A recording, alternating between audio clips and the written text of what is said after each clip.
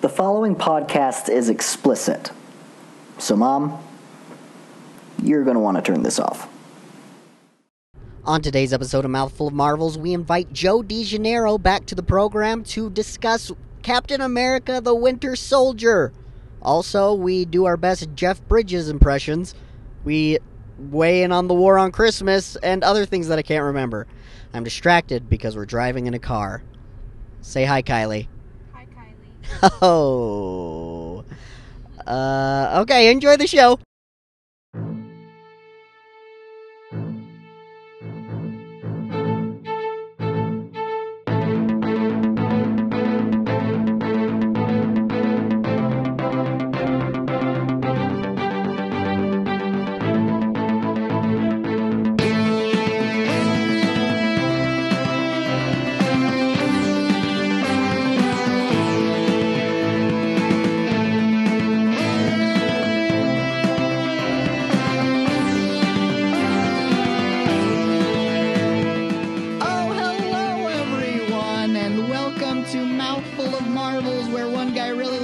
Cinematic universe, and the other one is a sick little boy named Mike. Hey, you sick little boy named Mike. Sick little boy. Just a sick little boy with a sick little nose. Sick little boy. No, I need a Sprite. Oh yeah, and some quackos and cheese for your tums. For my fart factory. Fart factory. Okay. That's what I call my tummy. Your fart factory? Classy. Yeah, it's where the farts are made. Yeah, totally. Yeah, I know that. All the workers are union.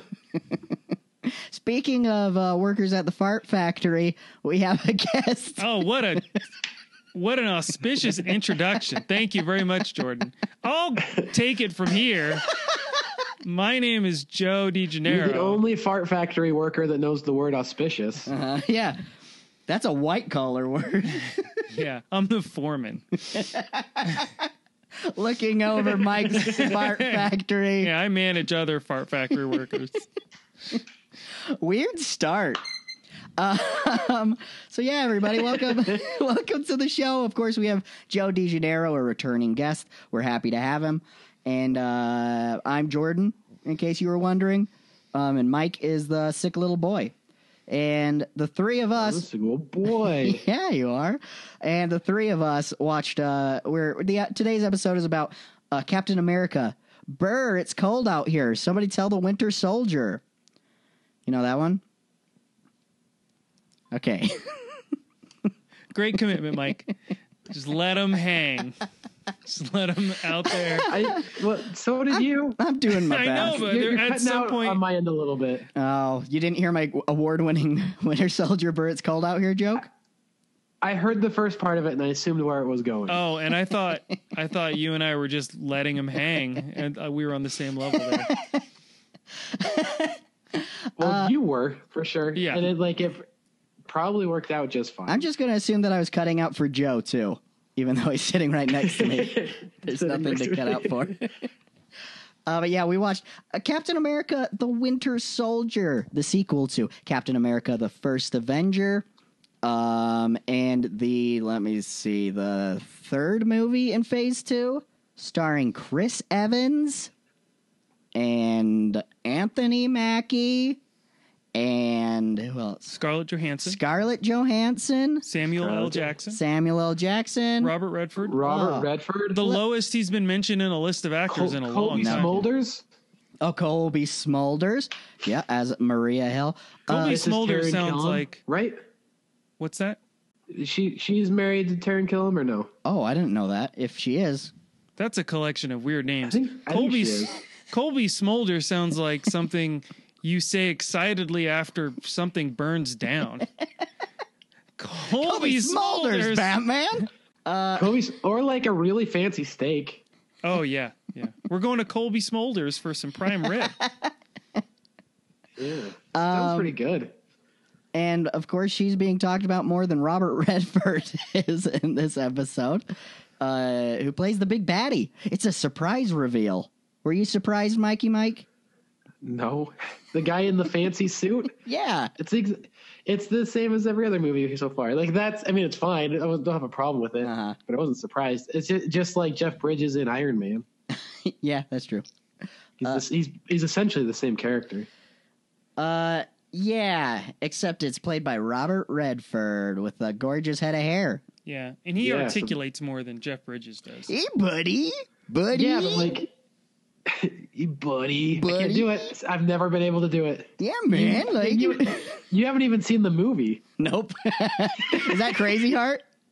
Yeah, you're doing an impression of an impression. Yeah, it's true. That I got from another for a movie you've never seen. I thought you both were just doing your best Jeff Bridges. Yeah, that's it. That is. I mean, it is Jeff Bridges and Crazy Heart. Yeah. Oh, buddy, I can't do it. Buddy. I can't even get close. Hey, kid. It sounds It's like, so man. good in my head. Yeah, and then totally. It comes out just as garbage. That's how I am with Christopher Walken. I can hear it in my the head. The world doesn't need another Christopher Walken. I was in bed last night. It was either right as I was going to sleep or right as I was waking up. Similar yeah. Twilight thing. And I would just remember thinking, like, I have a really good Bernie Sanders in me. Oh, Let's hear it. No, I tried it and I can't. But like in my head, it was flawless. Somewhere. It was, we try. The listeners really want you to. Okay, Yeah. hold on. This world is too full of politicians. We need to get rid of them and give everyone's money. yeah. It's a little more Cookie Monster. Yeah. Yeah, Did you guys? But I could. It's in the realm of Bernie. it should stick to my head. The 10th realm, the realm of Bernie, Oh, dear Bernie God. Sandersheim. That's not Bernie Sanders. Like instead of where's Thor from? Asgard. Yeah. Him running Asgard would be a fun sketch. Bernie Sanders running for the Allfather. Uh-huh. We'll get Larry David to do it. Like 90% of the Mjolnir is what I can't do it. I really wish I could do these jokes. I know the formula. I just don't know the parts. Only the 1% are getting metal from a dying star to make magic hammers. Something like that. Yeah, so neither of us can do it. Man, I'm no James Adomian, but I think I'm getting there. I can get there with practice. Hey, Mike. Hey, Jordan. What are you sick with, big guy? I've got a cold and Just sore throat. Just a little coldy cold? A little cold. I'm getting over a cold, too, so this podcast may be a lot of sniffling. I watched The Winter Soldier without a jacket. I got a cold. Oh, hey. Oh, man, I didn't like saying that. No, and like, now I know why you guys were so quiet when I tried to make my Winter Soldier joke. Yeah, and you had already done it, and I still took a swing. Yeah, man. You gotta try. Buddy, you gotta try. Buddy, you miss 100% of the shots you don't take, buddy. So we watched Captain America, Thor, Winter Soldier, and it was. Do you guys want to know the numbers? Let's get the numbers out of the. Yeah, I want to hear what you guys thought first, though. Okay. Before I hear what the internet thinks. Sure. Yeah. I like this one. This one is going to be high up on my spank rank. I think it's one of the more grounded of the Marvel of the Marvel Cinematic Universe movies. And I think it's a good change of pace as opposed to like the Thor: The Dark World. Like this was a good back to Earth superhero movie. Wait, don't you mean Thor Dark World? Yeah, that's what. Yeah, what did I say? Thor: The Dark World. Yeah, Thor Dark World, and I think it was a good it cleansed the palate. Especially since we're going into space with Guardians of the Galaxy next, and then after that it's the over the top superhero ensemble with Age of Ultron. So I like this one. It felt more grounded as a superhero movie can be. Yeah, and Guardians of the Galaxy's next? Yeah. Yep. Oh, hell yeah. it also had real good themes. Well, I don't know, but good, but present themes like post-traumatic stress disorder. Sure. Politics getting involved in the military. Yeah. I'd even say they're good anthems. You know? I don't get it. Star Spangled anthems. Yeah. Yeah. Winter Soldier jokes don't work. Anthem jokes don't work. I'm keeping track. But yeah, I agree. There's because Iron Man 3 had kind of the post-traumatic stress disorder, the approach they And took it did with it well. Yeah, exactly. But it was almost like the broken version of it. And this one is the I'm still doing my job despite I'm in this unfamiliar world that is still kind of recognizable. I mean, I understand being a soldier, but with the ethics that are going on in this quiet war that we don't even know is going on against Hydra that we assumed was out. It's different approaches to PTSD, I think. Yeah, I also like I mentioned this. I watched this with our one listener, and Tony Carter, fan of the show. Tony Carter, descendant of Agent Carter, always corrects my malapropisms. It's you said malapropisms wrong. I did. No, but that would have been fun. Oh man! Well, it's funny you said that because I thought it was either malaprop or malatrope, and I went with one. So man, you nailed it. I'm glad I went with the right one. Yeah, it would have been better if I failed. But I mentioned while we were watching it that the helicarriers and what they're capable of doing, and like just being able to wipe out anything, and this overreach of power, felt very similar to me of when Edward Snowden blew the whistle on the NSA and the overreach of the government there, being like, security comes at the price of freedom. Right. And that was a huge theme that I feel like is very real right now. Yeah, they even mentioned metadata. Yeah. What's metadata? Metadata is like you're giving us all of this data information that by what you references itself. Sorry, I'm laughing at the joke answer. Now what's the real answer, Mike? It's kind of true. Oh, really? That'll make sense. It's large trends of data. It's not someone's phone number. It's how many phone calls were made. And so it's like based on your texting behavior and your Google search behavior and your Facebook and your tweets and all that. Like that's the metadata. It's not just the Domino's keeps your phone number. It's also what you ordered every time you called. Based on what you order, they can tell how likely you are to be a member of ISIS. Oh, right. Okay, cool. Yeah, Target did that. Target is good at metadata. I'm going to say that a whole bunch of ways. Metadata. They did that with this lady. They told her she was pregnant before she knew she was pregnant based on her shopping habits. Oh, dear God. Is that real? That's absolutely Oh, my God. Man. That chilled like the middle part of my body. That's incredible. Like the most middle. Yep. Holy shit. Yeah. So that's not good. Metadata is real. That's why they know I'm so hungry when I'm stopping to get food there. Mm-hmm. Okay. Mm-hmm. Okay. Winter Soldier jokes aren't working. Anthem jokes aren't working. And so this movie did have a lot of really Target present themes and very grounded jokes themes. Aren't working. I'm just trying to move on from. I think Jordan's thoughts are getting into the podcast. My meta thoughts. Yeah. The first scene references post-traumatic stress disorder. The really fun on your left thing happens, and then they catch up to each other after they're finished running. Yeah. And they both talk about life back home. They can't be comfortable on a bed because they're so used to sleeping like on like a hard floor. Mm-hmm. Yeah, and I had a hard time with a bed here because I'm used to sleeping on just marshmallows. You camp too much. That's your problem. I camp too much and sleep on just the most marshmallows. Quit sleeping on the provisions, Mike. I'm out of money because like my marshmallow budget is ridiculous. Yeah, you should upgrade to a Tempur-Pedic marshmallow, Mike. Marshmallow memory foam. I can't do it. Marshmallow Marie. That's fun. And then sleeping on boobs would be marshmallow foam. Yeah. I'm done. That's weird. That's like 7 things. Yeah, that's a lot of things. When my friend got back from Afghanistan, I asked him about life back home, and he said that he had a real hard time going to the mall because he just kept looking at everybody's hands.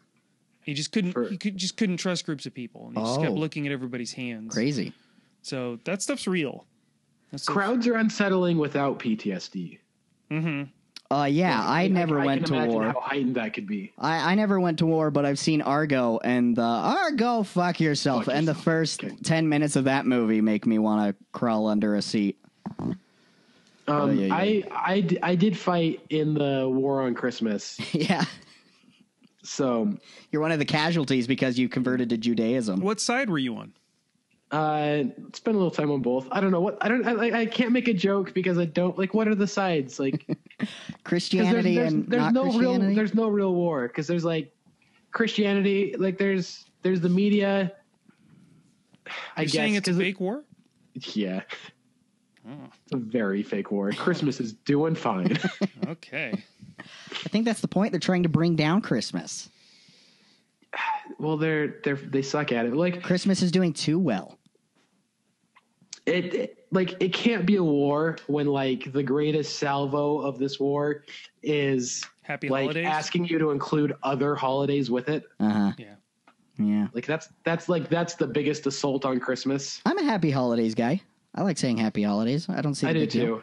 It feels better like with the alliteration than Merry Christmas. Oh, totally. It's also more inclusive because it's more holidays. Inclusive and being inclusive. So this is an article that's been going around lately, and I think it's true that like for those who are used to privilege, I think like expecting everyone else to celebrate the same holiday you do is a very much a form of privilege. Yeah, or at least an expression of it. Yeah. Like whenever you're accustomed to privilege, equality feels like oppression. So you have to change.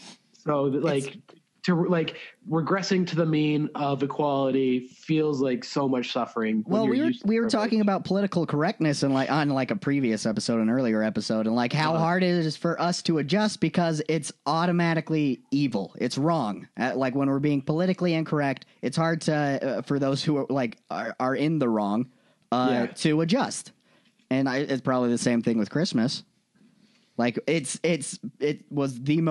popular. It's popular by the people who are in power, and so they kind of put it on everything else. And it's hard to adjust because our pride, like we feel like we don't like being told we're wrong. Yeah, and it's I think it's just an ego thing because I think once you get past that instinct of being like oh I'm not wrong, if you get past that, then it's not really like you really lose nothing. Oh yeah. Yeah.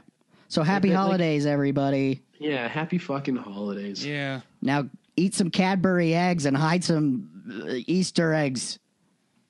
You communists. Some holiday eggs. Holiday eggs. Totally. So Captain America, the Winter Soldier, a protector of Christmas. That's going to be the next one. So I really want that to be real. Captain America, protector of Christmas. Like, what if like in the next movie they find out that Captain America still believes in Santa and he's like very serious about it? Like it kind of fits his character a little bit. He knows superheroes that can do seemingly impossible things. Yeah, why wouldn't? But Santa's ridiculous. Yeah. Well, maybe not to a superhero. He's just relative skill set. Yeah. Maybe he's one of the first mutants, or the laziest superhero. Yeah, yeah, once a year, because he's like the Allfather. Like he is resting, collecting his power, and then he rules for one night. Santa's like a divorced dad, and Christmas is like the weekend he gets the kids. Does that make sense? Oh, it totally does. Yeah. Yeah. Okay. And he has a whole lot of tiny mistresses that are like he spoils the kids for one weekend, and then he's the favorite, and then like the other spouse does all the work. Yep. Yeah. Well, he goes and does whatever he. And does at some point, your mom tells you that your stepdad's not real. Wait, your stepdad's not real? Yeah, Santa. Santa's not the stepdad though, isn't he? Oh, yeah, he's not the stepdad. He's the real dad. He's the real dad. The stepdad is Judaism. Yeah. It's Hanukkah. Yeah. My bad, everybody. Yep. I should have learned from earlier that Winter Soldier jokes don't work. Yeah. I'll add it to the list. Stepdad jokes don't work when used incorrectly. Okay.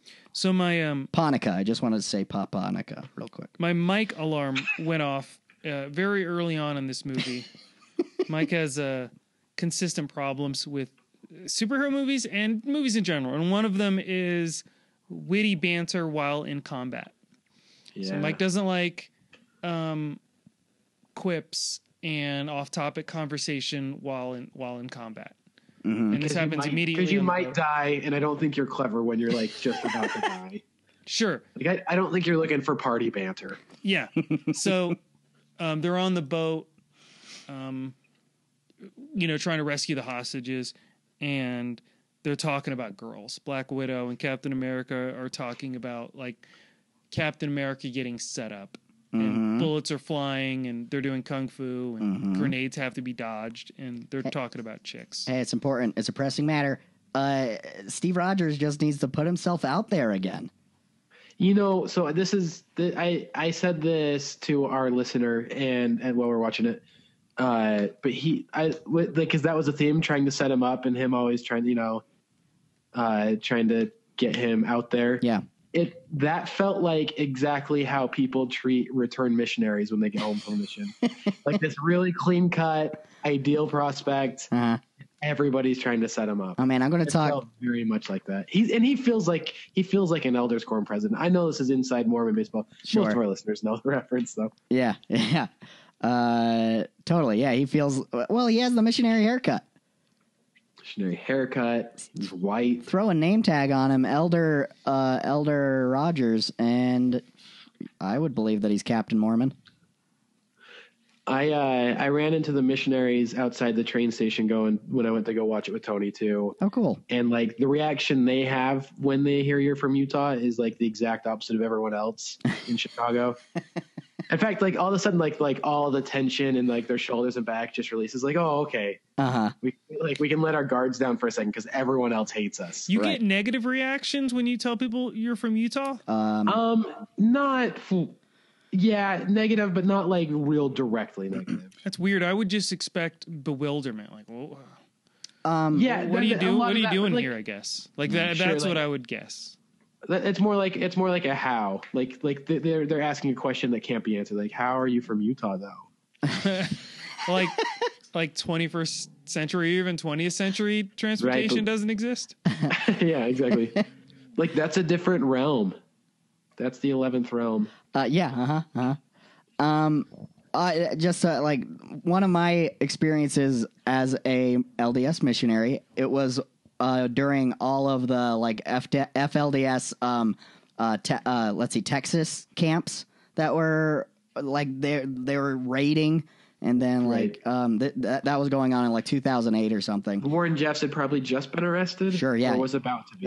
So around that time. Okay. And I was walking down the street with my companion, as they're called, my partner in missionary. And there was another church life partner. Church life partner.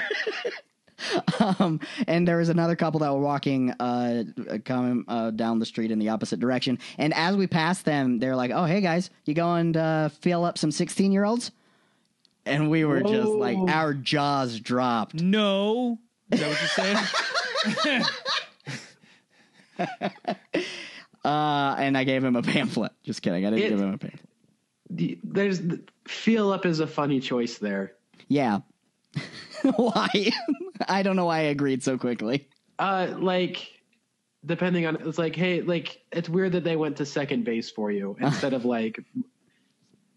because it's like, that's not what instead of saying fucking 16-year-old girls. Yeah. Or that's vulgar. Yeah. That is vulgar. And we were representatives of the Lord.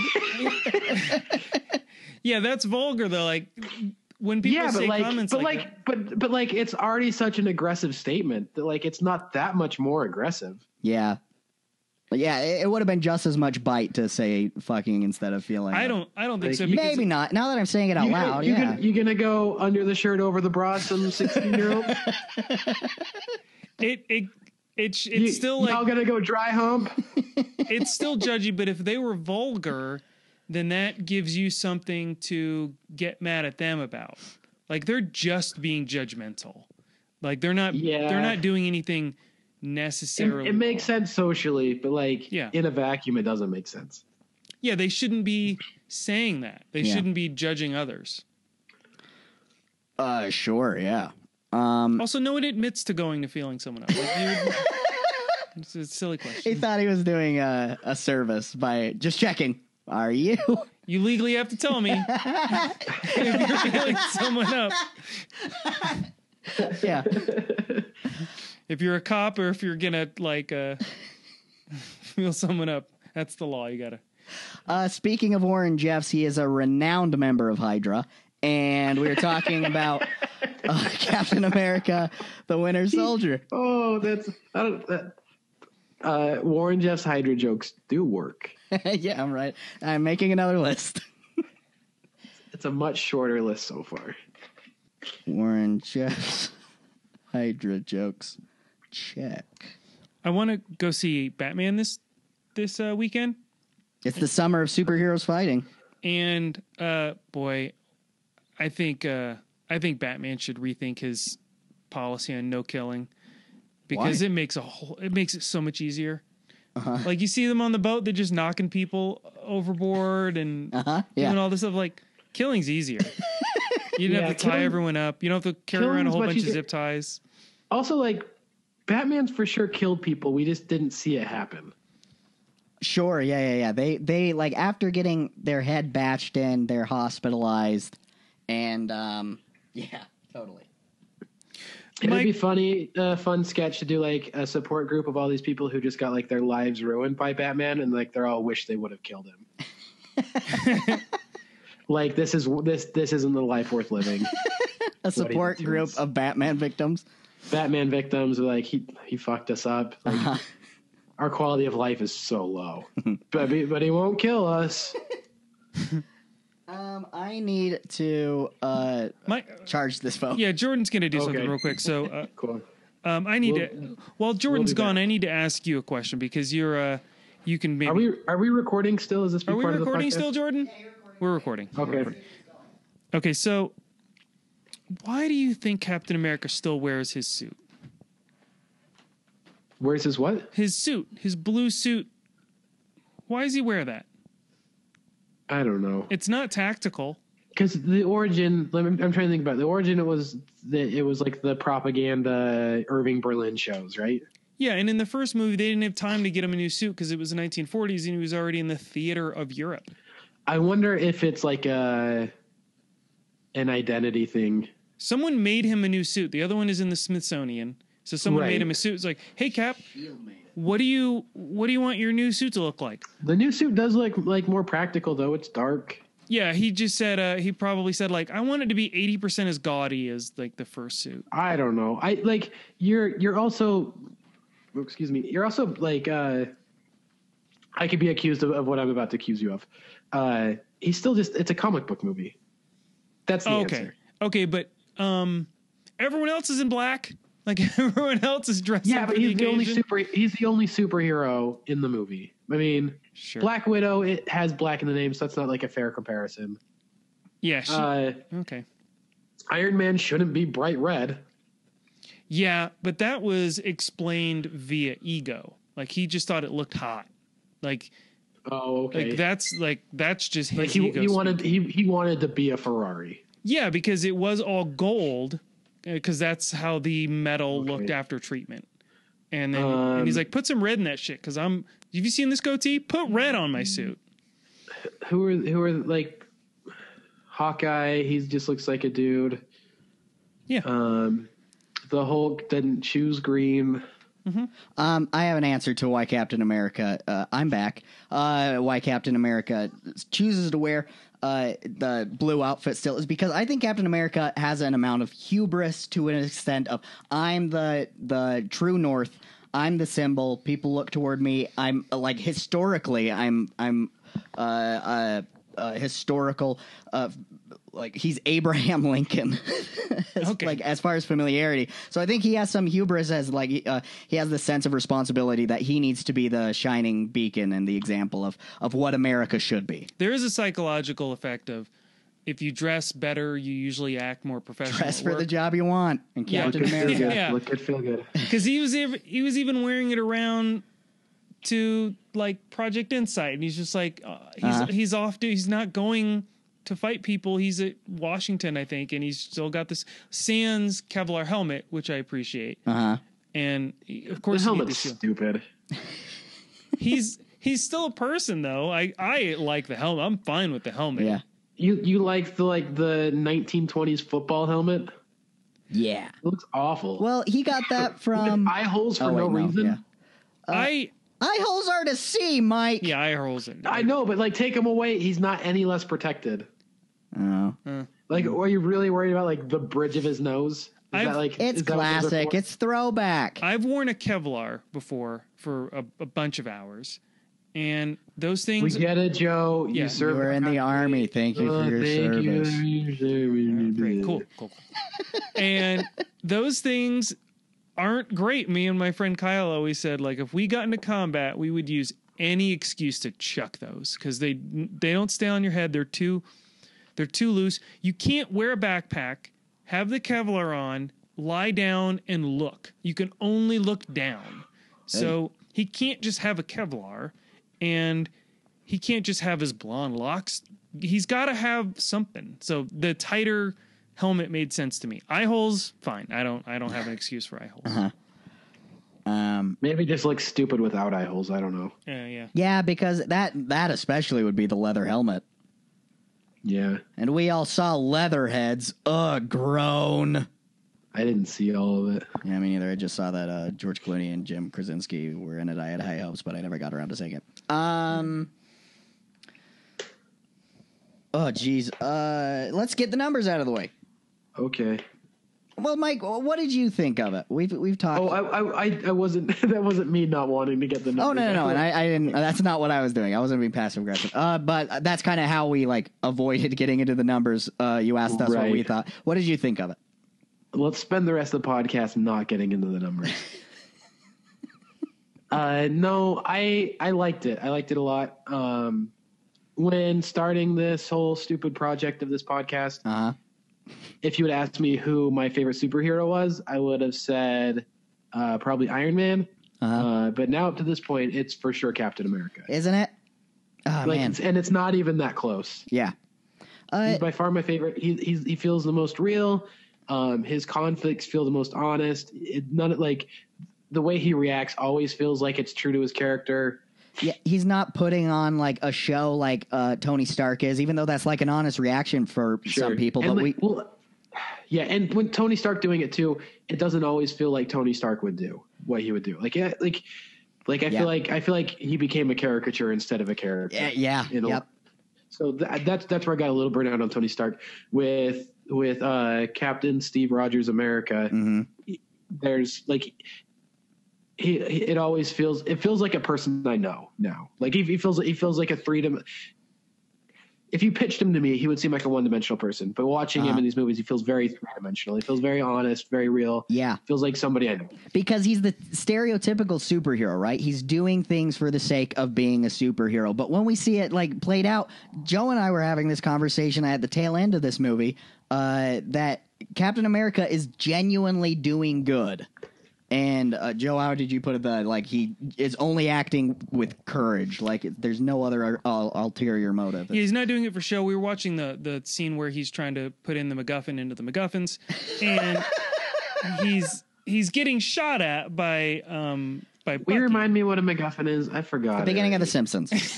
Stop it! You're spreading malapropisms. No, he put the MacGuffin in the MacGuffin, and then it went. Putting the MacGuffin in something else sounds like the way a weird family talks about sex. Well, that's how I got here. Yeah. My dad put his MacGuffin in my mommy's MacGuffin. It was a plot device to get the story going, like The Simpsons. The MacGuffin is the briefcase in Pulp Fiction. It's the thing people go after. It's the reason to move. In a heist movie, you can replace the MacGuffin if it's a painting. You can replace it with a diamond. It's unimportant what it is as long as it's the getting. Anyway, it's replaceable. It's an item that's replaceable that serves the plot. It has plot value. So he's trying to get the server blade into the helicarrier, and he's just getting shot at. And he's like, oh, well, this is what's needed. And he put, mission above self and just got shot nearly to death because of the mission, and that was just courage. He was scared. Of course he was scared. He was up against his former friend that, like, there's some weird psychological fucked up shit that's going on with that fight. And, like, he's being shot by his best friend. Yeah, and he's still putting mission first. Yeah. It's just raw courage and heroism. And you're right, it does seem one-dimensional, but it's really not, because you see in the scene after the boat rescue, they're being shown the helicarriers, which I love. I love when they show a huge secret bunker full of stuff. Love that as just a fan of neat things. But then Nick Fury starts talking about the nature of it, and a fan of neat things. That's my Twitter bio. That's our next podcast. Me and Joe are going to be hosting Just a Fan of Neat Things. Something about me, and this might be crazy, but I'm like just a fan of neat things. Sorry, Joe, what were you saying? So he's talking about Project Insight, which is, an allegory. That's drones, America's drones. And it's our drones and NSA. Yeah, and our tendency to police the world. And Captain America is coming at this with a set of fresh eyes. He's not a frog in slowly boiling water. He is a recently thawed frog. Right? And so he's seeing that's right, but such a confusing comparison. So he's, he's having this exchange with Nick Fury, and he said, I thought that the punishment should come after the crime. And Fury says, we can't afford to wait that long. Yeah. And that doesn't seem correct to Captain America. And it doesn't seem correct to a lot of Americans when it comes to how we police terrorism and how we police ourselves and how we monitor ourselves. How we approach privacy, if it's like worth it over security. And Hydra has been slowly convincing us it isn't. What's that? It's like modern habeas corpus, right? Yeah. Where like you can deliver justice. You can tell neither of us know what that means in English. Jordan, yeah. Yeah. And I didn't want to call you out on it either. No, the habeas corpus is what gets the Simpsons going. Yeah. It's when you put that sweet MacGuffin. Yep. Girl, I want to put my habeas corpus in your MacGuffin. Mm-hmm. Habeas corpus in that situation sounds like a rigor mortis penis. Yeah, I do. But no, habeas corpus is when like you can detain somebody with no cause, and they sometimes do it during war times, like they did in Civil War. Like you can just throw somebody in jail for no reason. Oh yeah, and then so it's basically dismissing due process. It's getting due process out of the system. Sure, and that's deliver justice without any justice system. And that's the problem with Guantanamo. A lot of people have with Guantanamo is that like what are we gonna do with these people? We don't know. Are there gonna be a trial? No. Like, do terrorists deserve due process? And like, how do you determine that they're a terrorist without due process? Mm-hmm. So during all of this, they're making a very strong case that like Cap's from a different time. Bad guys were bad guys. They had uniforms, and we were in direct conflict. They had red skeleton faces. Yeah. Now the enemies don't wear those uniforms. They don't have countries. Well, no, they're all Muslim. Sort of, yeah. Or all of them. Okay. But he doesn't agree with Americans' tactics of dealing with, the quote threats. And that's what's happening in our country now, where people don't agree with the tactics about all this. So this is the rub of the movie, is he doesn't even if SHIELD was on the up and up, which they're not. He doesn't agree with how they're going about doing it and has some strong concerns about that. Does in the other movies, and we can get to this later if it does. I just want to know if it does. Do they establish how SHIELD gets rebuilt? You mean in later movies? Yeah. I don't rightly know. I can't remember. Jordan, are you listening? I'm trying to fix this. Jordan's got cords he's worrying about. Okay. Because like it seems like SHIELD would have a hard time moving forward from this. Yeah, and the whole point is that SHIELD is no more because like it was infected with Hydra, and so it is no more. Like even when it comes to Age of Ultron, like the Shield helicarrier is there, but it's only the helicarrier. It's not under the name of Shield. Because Shield is disbanded. Like, as far as the public knows, Shield is disbanded. I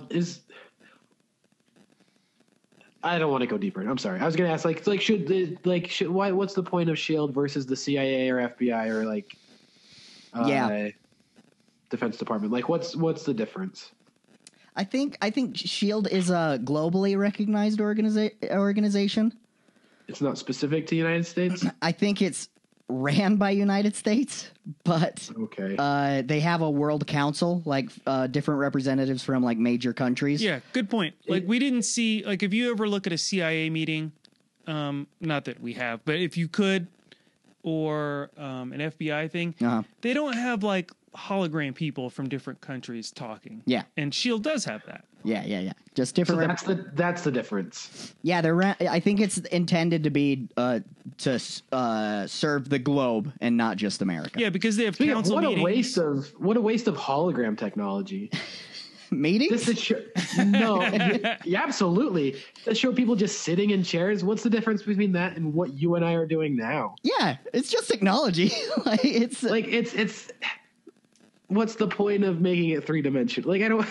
Like why? Well, what's the point of having you on video and not just talking? Like we're looking at each other. Because I can see you. Yeah, you can see a better version of holograms. Yeah, I guess a little, which is a boring use of a cool technology. So I mean, I guess if it's feasible, of course you use it. Like sure, yeah, it's fine. Maybe they did some psychological test where you treat people differently if you can see their whole being. Nick Fury. Oh man, that's probably a really good point.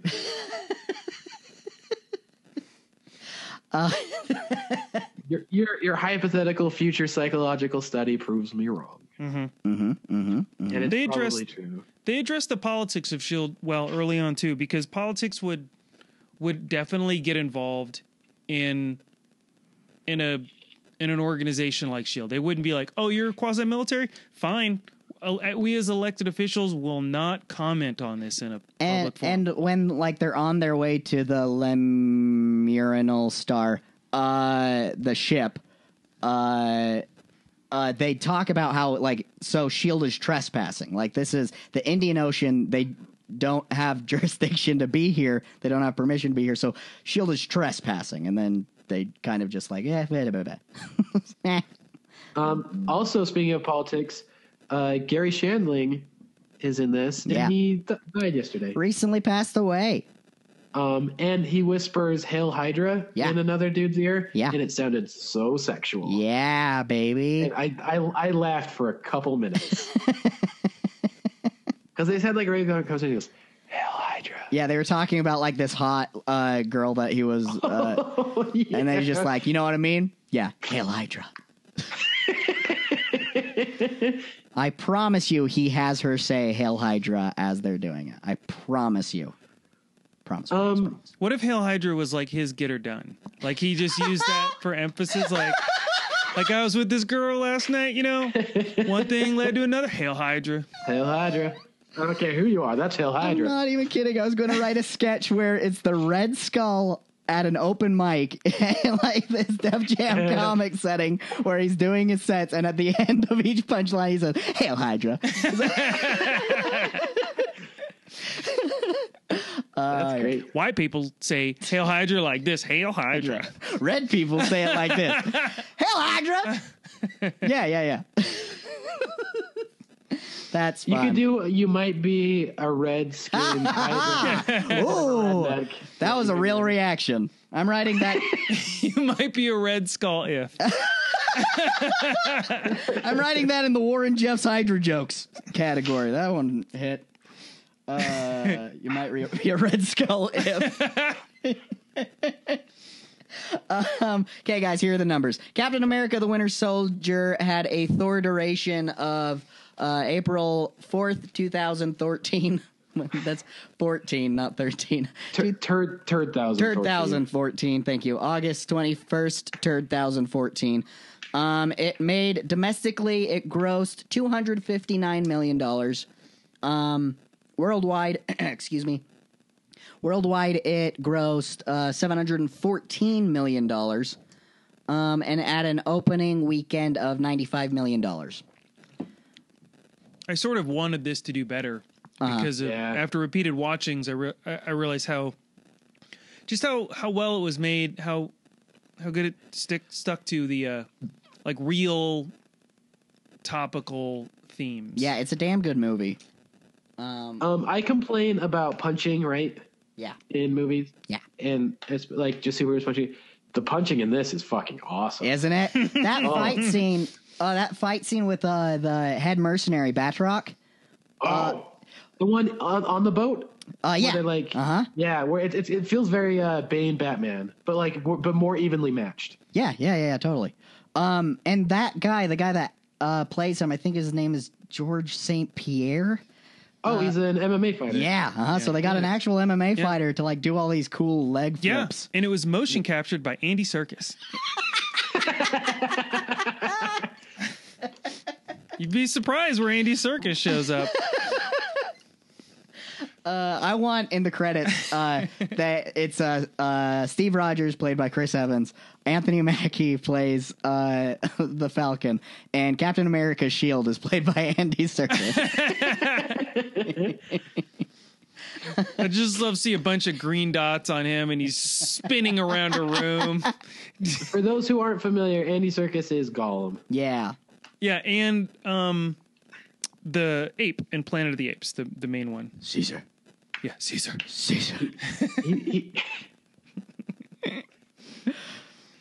Caesar is singing the national anthem. All right. Oh, say, can. Oh dear God, this will take forever. No, we're good. Cut to the end, Caesar. Cut to the end. See. See, we're right. Bye. Duh. Okay, Caesar. Dogs. Burn. Ing. Okay. Okay, good. Thank you. Getting back on track, I think all of the started out strong, turned into a Winter Soldier anthem. Target metadata. Stepdad. The fight scenes and the chase scenes were good in general. Like, I was sort of remembering this movie as the scenes happen. Like, oh, I don't know what's going to happen, and then I see the scene start. I'm like, I know what's going to happen. And the Nick Fury chase scene. I was just about to mention it. It's so good. It's really good. It starts off funny because he at first thinks he's just caught driving while black, and he's just like, he's just kind of miffed. He's like, want to see the lease? Like he's like, he's so over. He's over it. He's not like outraged about that because he's got a huge shadow organization to run. But he's still like he's still a little miffed. And then it gets really good. Man, everything feels so visceral there. Like you feel every car crash, like you feel every impact, you feel like everything. Totally. You guys both saw Sicario, right? Yeah. Do you remember the scene of them when they first drive into Juarez? Oh yeah. So tense. It had that kind of like it not anywhere near where Sicario got, but it had that kind of tension where like it felt like you were there. Yeah. Everything felt like it was actually happening. Yeah. Where in like Thor, like it doesn't feel like anybody actually like nothing actually happened. Yeah. Where this, it feels like when someone gets punched, it looks like it fucking hurt. Totally. Yeah. And that's why I think it was so important to like ground things back to something like to what we're familiar with, instead of like a space fantasy. Yeah. Was anybody nominated in Sicario for anything? Yeah, I don't know. I think they were, and I was surprised. And I thought it was a slightly older movie because it was mentioned a few times in this Oscars. Oh, right. But I did think it was a good movie. Mm-hmm. Yeah, it was great. I didn't pay as much attention this last award season as I normally do. No, yeah, I mean, it was a little light on superheroes, I must admit. Oh man, we should watch Sicario. Maybe I'll do that tonight. Nah, I'm busy. It even had good humor in that scene. What's not damaged? That's mine. Air conditioning. The AC. Nick Fury being sassy with whatever computer that is really funny. Yeah, I'd love to see behind the scenes with him and the tech. He's like, okay, this is your new car. It responds to voice commands. And then he's having a great time with it. Like, it's conversational the same way you can ask Siri how the weather is, but like it has limits. Get me. It has limits. So you can be a little loose on the syntax there, Mr. Fury, but it has limits, and he really pushed the limits of how conversationally he was with that. Yeah, that car scene was intense, and they used it really. They used it really well, in my opinion, for marketing, because the last episode of Agents of S.H.I.E.L.D. before Winter Soldier came out in theaters, the last episode, at the very end, they showed that chase scene. And so, like, it was, we saw, like, Nick Fury, his car getting bashed in with a battering ram, and then we see the Winter Soldier shooting the what was that? Was that an IED? What was that? A UED? Was that a UED? I don't think it was a UED. Huey, Dewey, and Louie. Okay. It was a UTI. Yeah, UTI.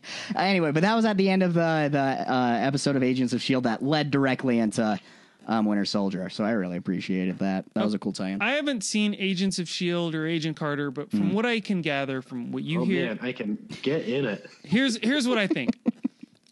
I think they are big, like, CTs with the stuff we really like about these movies, because they're big. What? Sorry. Yeah, CTs. Cock. What? Cock. I don't want to. Cock tease. No one refers to a cock as a C. A CT. CTs. You know what kind of language we use on this podcast. Yeah, I know. I don't have to opt into all of this. You called.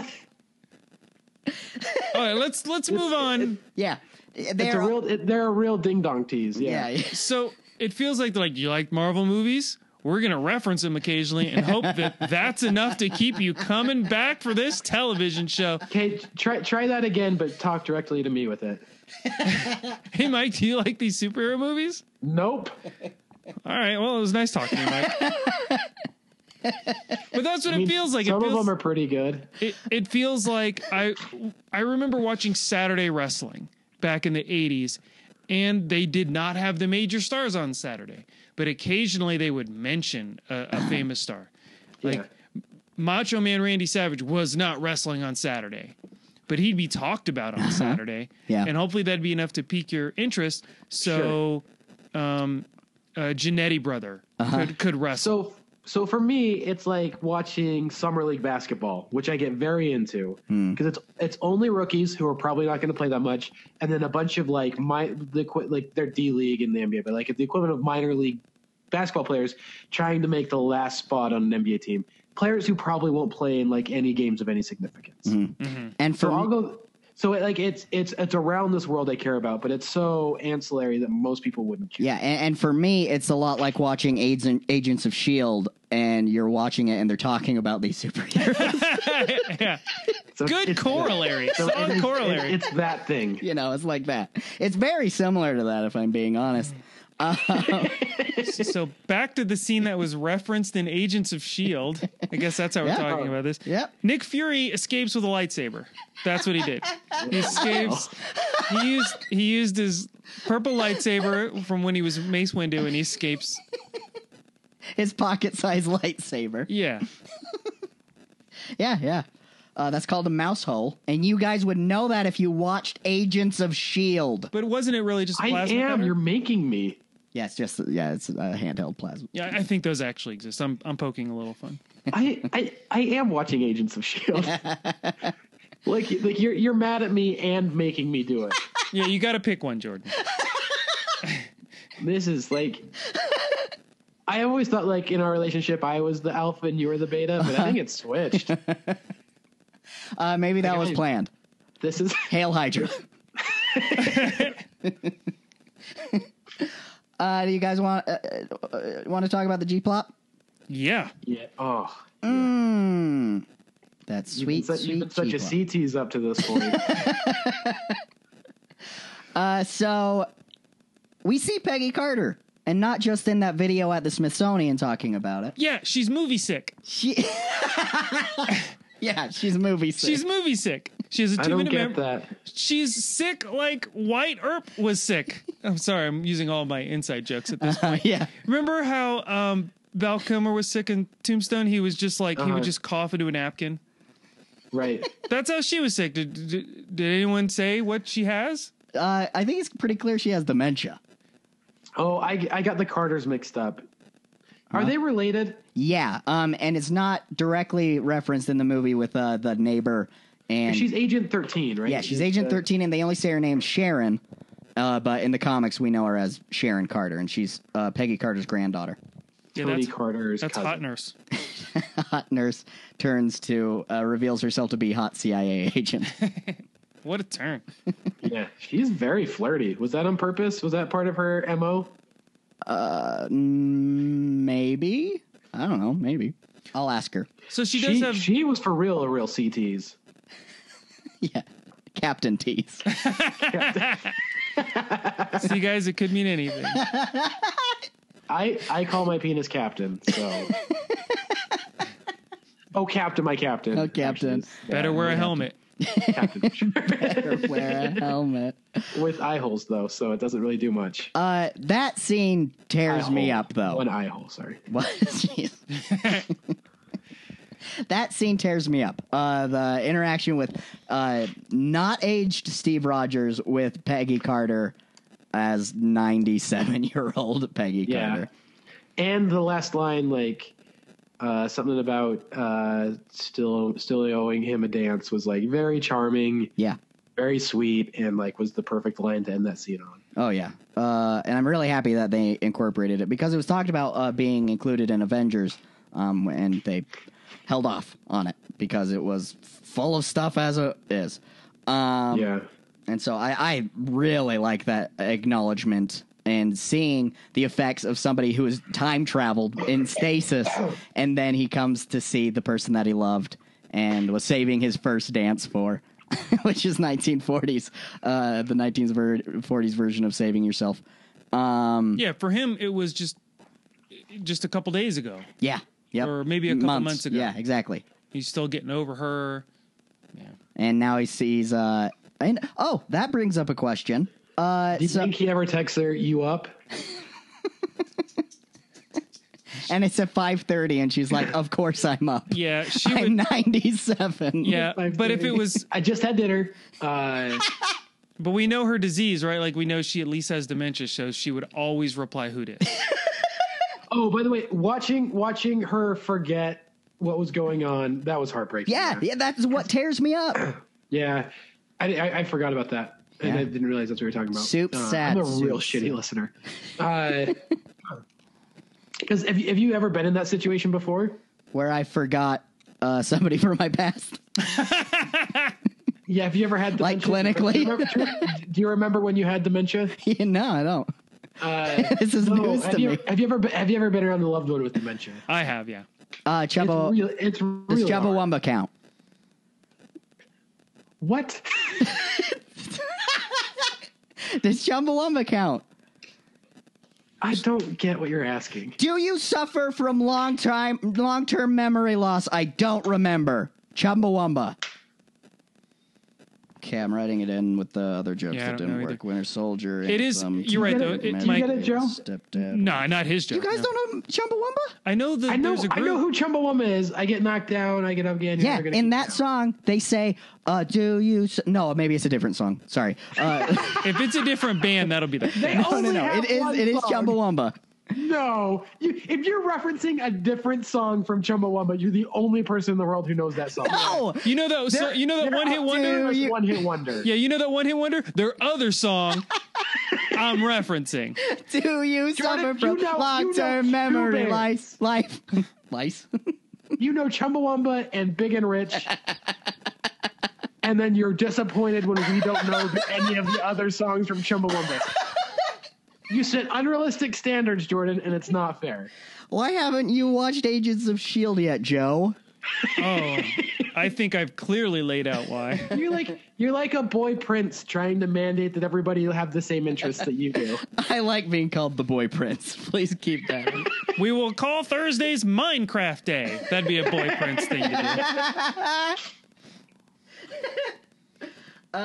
Anyway, you're right though, Mike. It is heartbreaking. I have a Mike. Yeah, maybe this is the wrong tone to talk about heartbreaking. No. It's very heartbreaking. Okay. Go ahead. My grandmother had Alzheimer's, and my grandfather on the other side of the family has Alzheimer's, and it was really tough for everybody when his wife died. Jesus, because he had to keep telling them, where's my wife? She passed away. Tears, sobbing. Married for 50, 60 years, and then 10 minutes later he asks again. Oh, Jesus Christ, yeah. So and you have to tell them like you're not correcting them either. Yeah. Well, eventually they just started saying she's still in the hospital because that's where he left off on, and he was fine. So I had a milder version of it. So my grandpa has some dementia, and my grandma has been in and out of the hospital for the past few months, and I was staying with my grandpa before moving out here. I would sleep there just to make sure like someone was there at night, like to take in case something happened. He'd been falling down and stuff. Just like not an awesome situation. And like some mornings I would take him to go visit my grandma every day. And some mornings before we take a visit, he's like, I can't figure out where Marilyn is. She hasn't been here for a while. And he'd completely forget that she was even in the hospital. And then he'd get mad that he couldn't remember.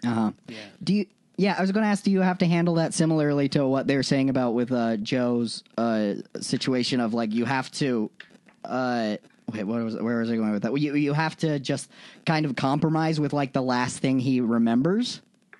A little bit. Yeah. You say it as if he like you don't correct, like you don't say no, this is what's happening. You kind of state what's happening as if he already knew it. Okay. Yeah, you say remember because your loved one is in an earlier stage where they're still sort of with it. They still remember who people are, and it's calmly going.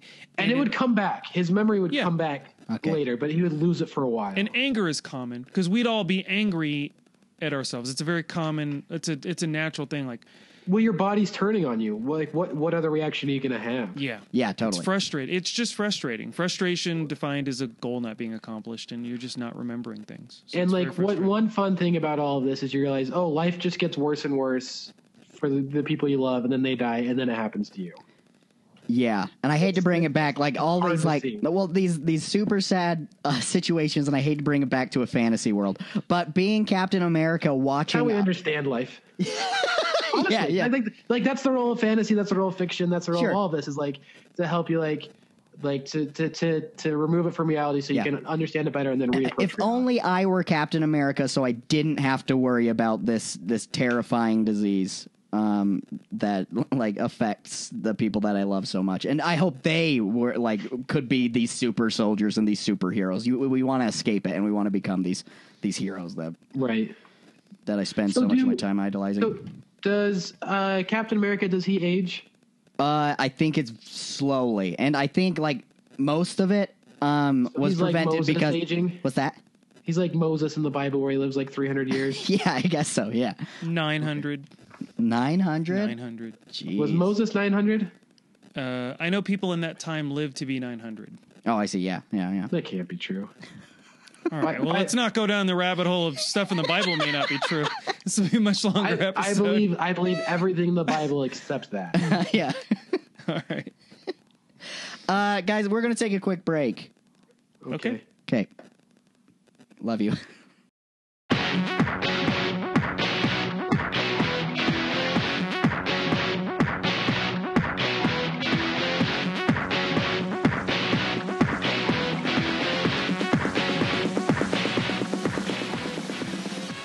Do you want to support the show and receive a monthly mystery crate filled with exclusive items from the biggest and best pop culture franchises?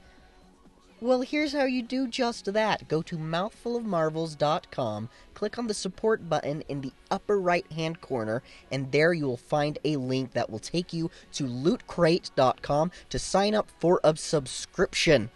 Every month you will receive a different themed box filled with mystery things. Who knows what lies inside these boxes? Gold? Treasure? Love? There's only one way to find out, and that's going to here's the website, mouthfulofmarvels.com, and support the show by signing up for Loot Crate through us. So by signing up through us, it tells them that we sent you, and they throw a little bounty our way.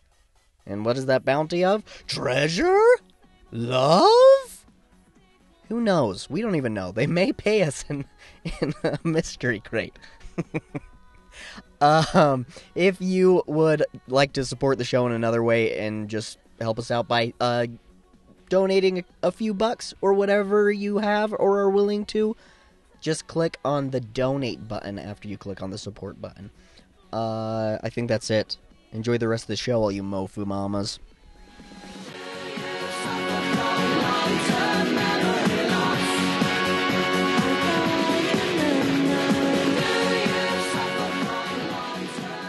Well, part of my obstacle here with not having a community is that I'm fucking broke right now. And I've been broke at least half the time. Yeah. And it's hard. You can't go do things when you're broke.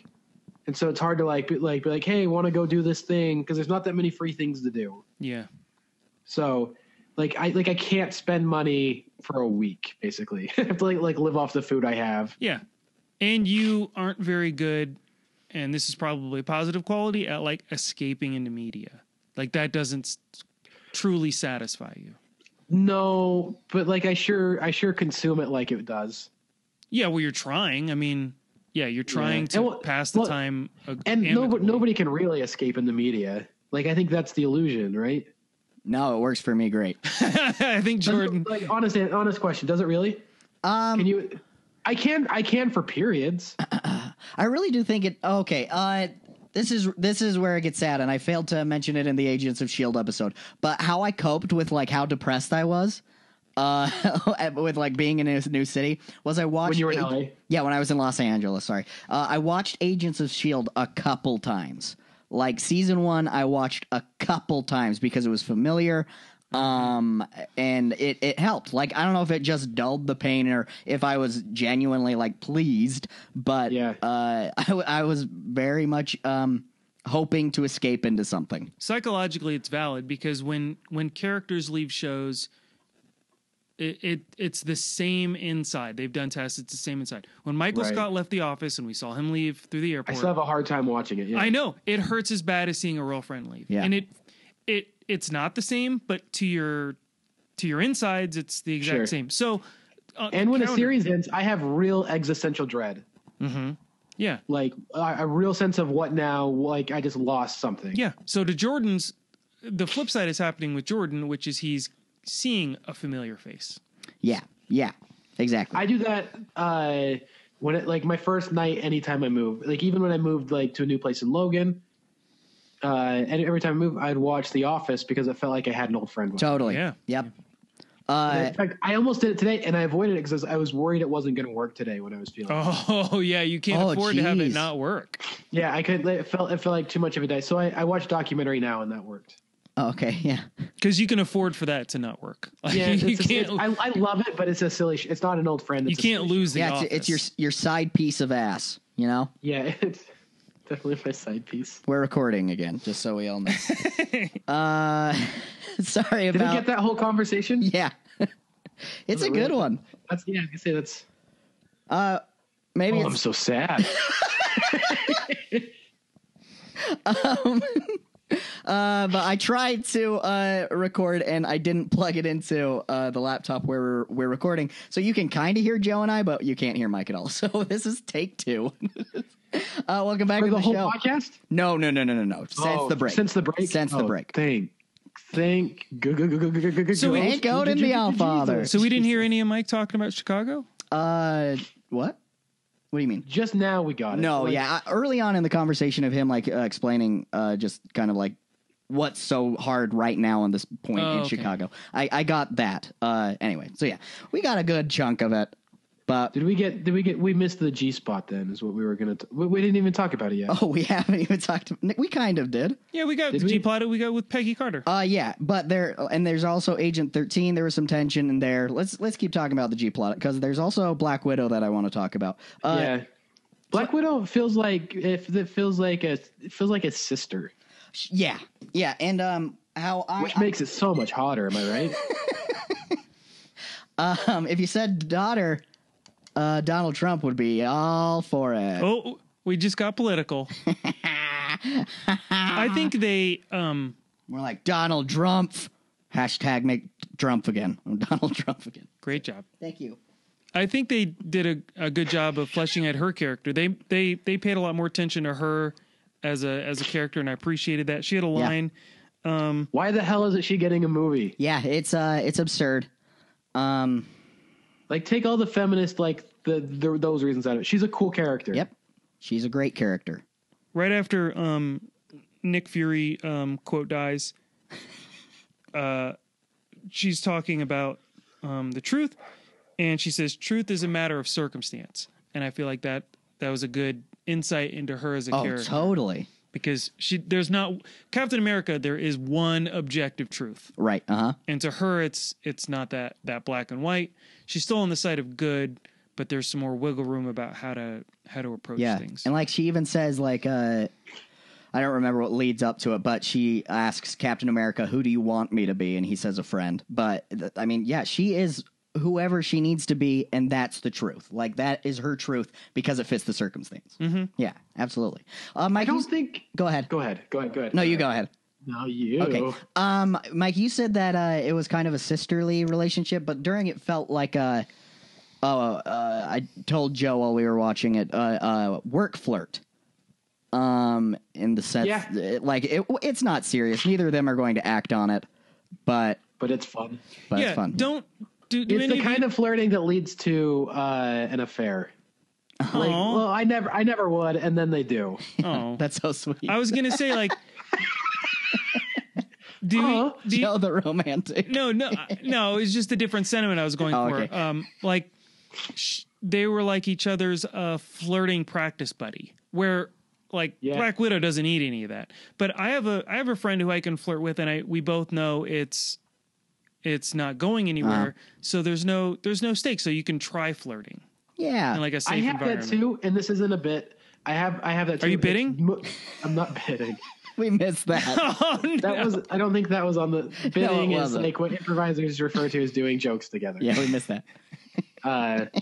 This isn't. I'm not bidding myself. You're right. It is awful. Yeah, I don't like it. Has Calvin picked it up? I think so. Shit. Sell out. We only use it like when we're like doing impressions of other Chicago people. Okay. I'll allow it.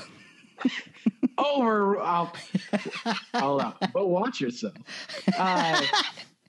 I forgot what I was gonna say. No, your friend, your practice flirting friend. Yeah. Oh, it's usually dudes. It's usually gay guys. Fun. No, totally. Which I really enjoy. Yeah, I absolutely. very, very much enjoy. Absolutely.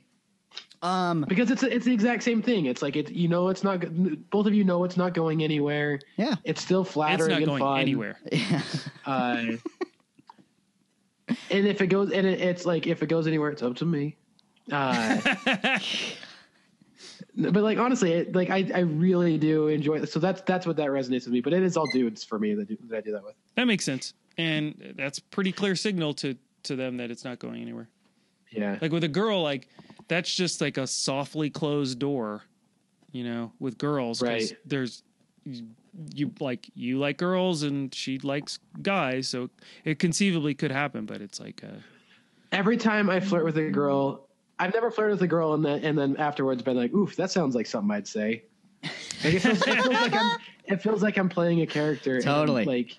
I'm not good at it. Well, occasionally I surprise myself, but 90% of the time I'm not good at it. Well, but with dudes, I fucking kill it. Yeah. You say believable things? I'm just like fun and light and easy go. Like, I don't know. It just works. There's a rhythm to it. But with girls, I have no rhythm. There's more at stake. Yeah. Like my charm is that I'm not good at it. If that makes sense. Yeah. Totally. It's like you're ironic dancing. Yeah, but like it's not that obnoxious. I'm not like the fanny pack of flirting. Okay. I'm more like a dad at a concert. That's like it's like you like this doesn't come naturally to you, but you're having fun. Yeah. Yeah. You're not at the Taylor Swift concert for you. It's not irony. It's because it really is an irony. No, it's genuine. Because Totally. So Captain America, Thor, Winter Soldier, Thor. So they were they had to do the fake kiss to avoid people in the mall. Yep. I liked I think a great comedic moment was at I believe it was an Apple store. They couldn't call it an Apple store, but it was an Apple store. Uh-huh. Blue Polos and Geniuses. Well, that's like Best Buy too, though.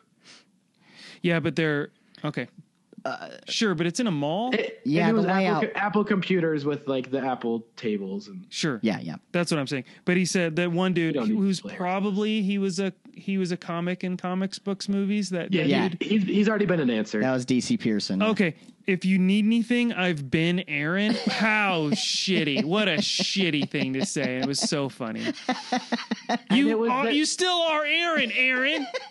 And like the timing of it was breaking some tension too. Yeah. Like, there was a beat before it that was really that made it really funny. Yeah. Okay.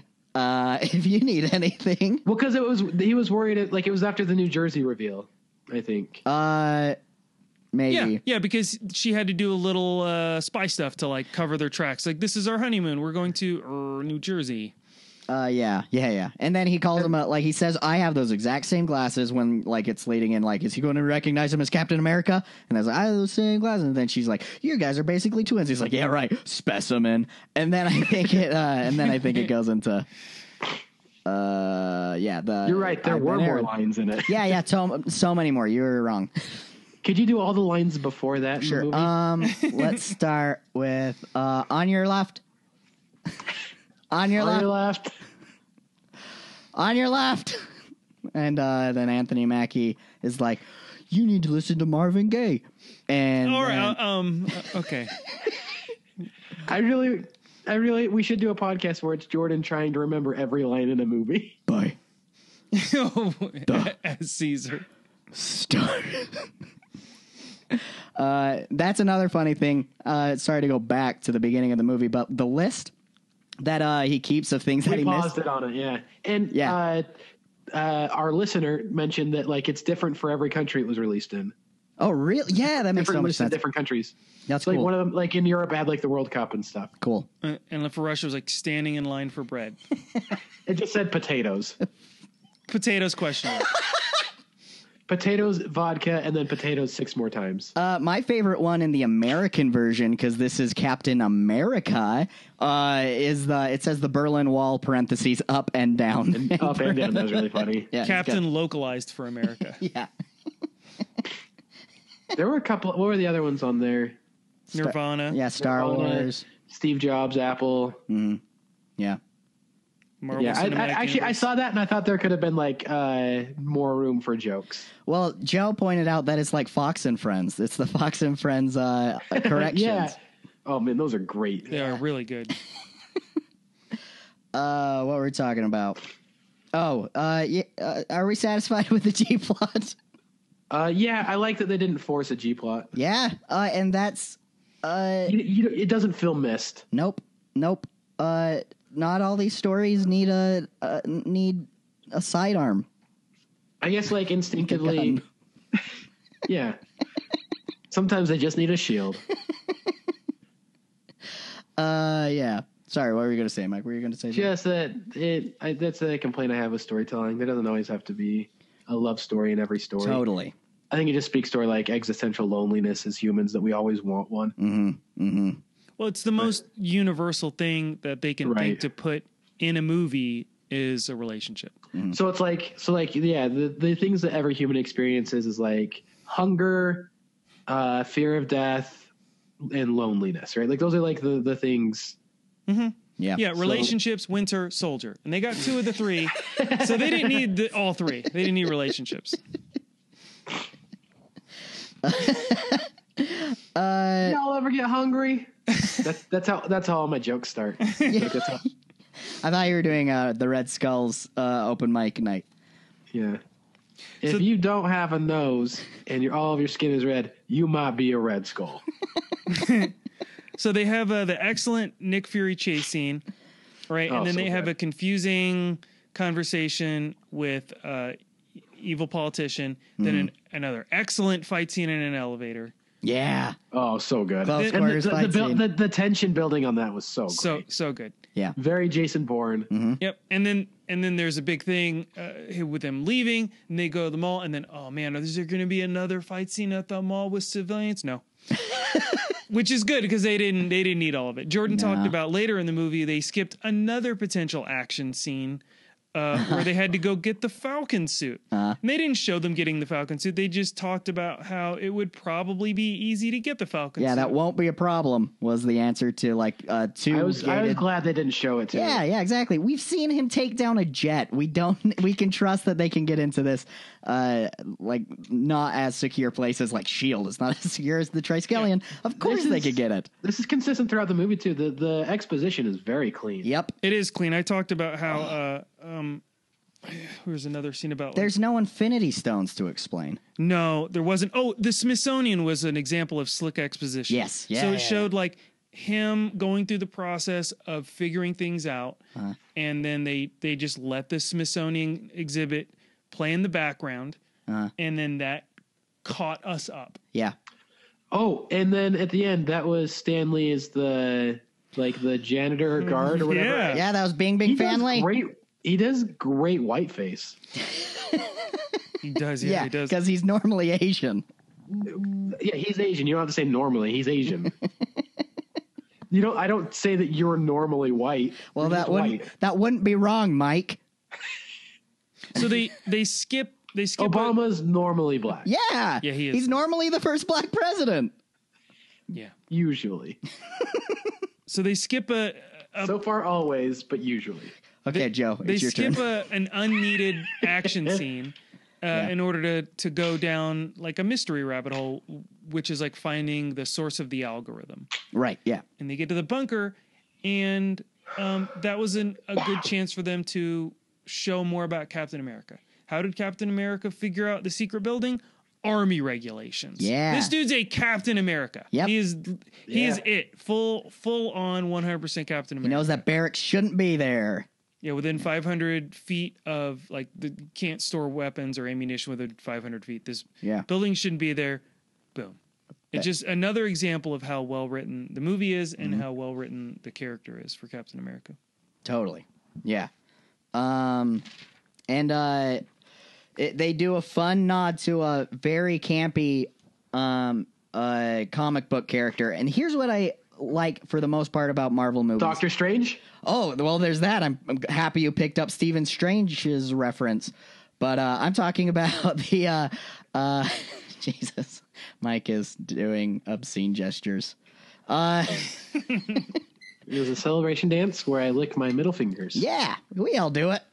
But I was talking about the so something that I appreciate with the Marvel Cinematic Universe is they take campy origin like characters, how they'll appear in the comic books, and they modernize them. They make them a little bit more digestible and adaptable. Crossbones? Is that who it was? Jesus Christ, good guess, but no. I watched it with Tony. Yeah. He helped me on a lot of Sure, this. yeah. Crossbones is another one. But the one I'm talking about is Arnim Zola, who preserved his mind on backup,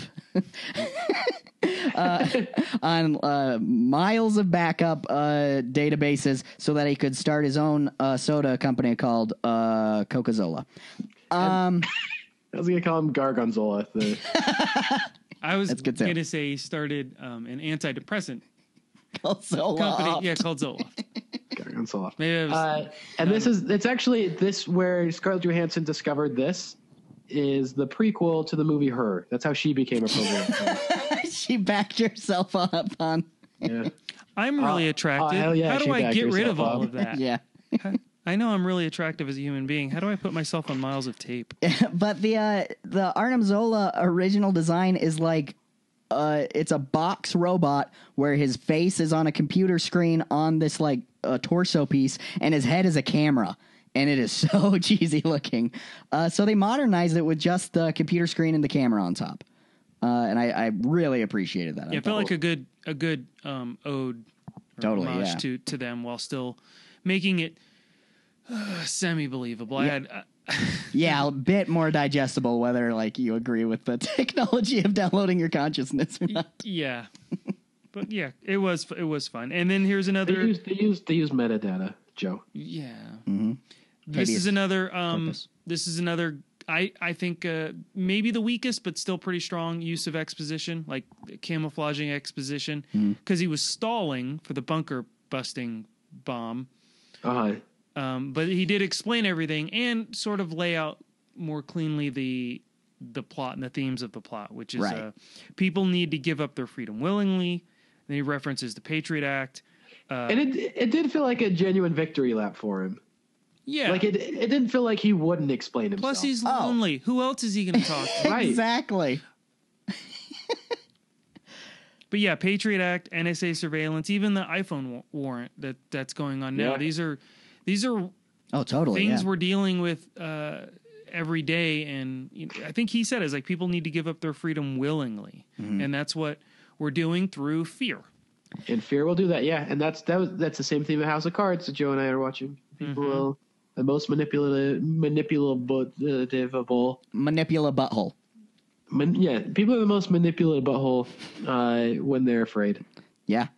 Like when their buttholes are afraid. Like when I thought Joe's house had ghosts in it, I would have done anything. Ghosts.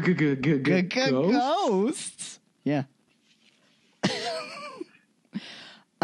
You talked about Stephen Strange. That is also another fun. That was a cheering moment in like get some Strange. Get some Stephen Strange. Yeah, get some Stephen Strange. That was a cheering moment in the theater when like he said Bruce Banner, Stephen Strange, and everybody that knew who Stephen Strange was like, yeah. Okay, cheering moment in the theater when you saw it the first time or when you saw the marathon with fanboys?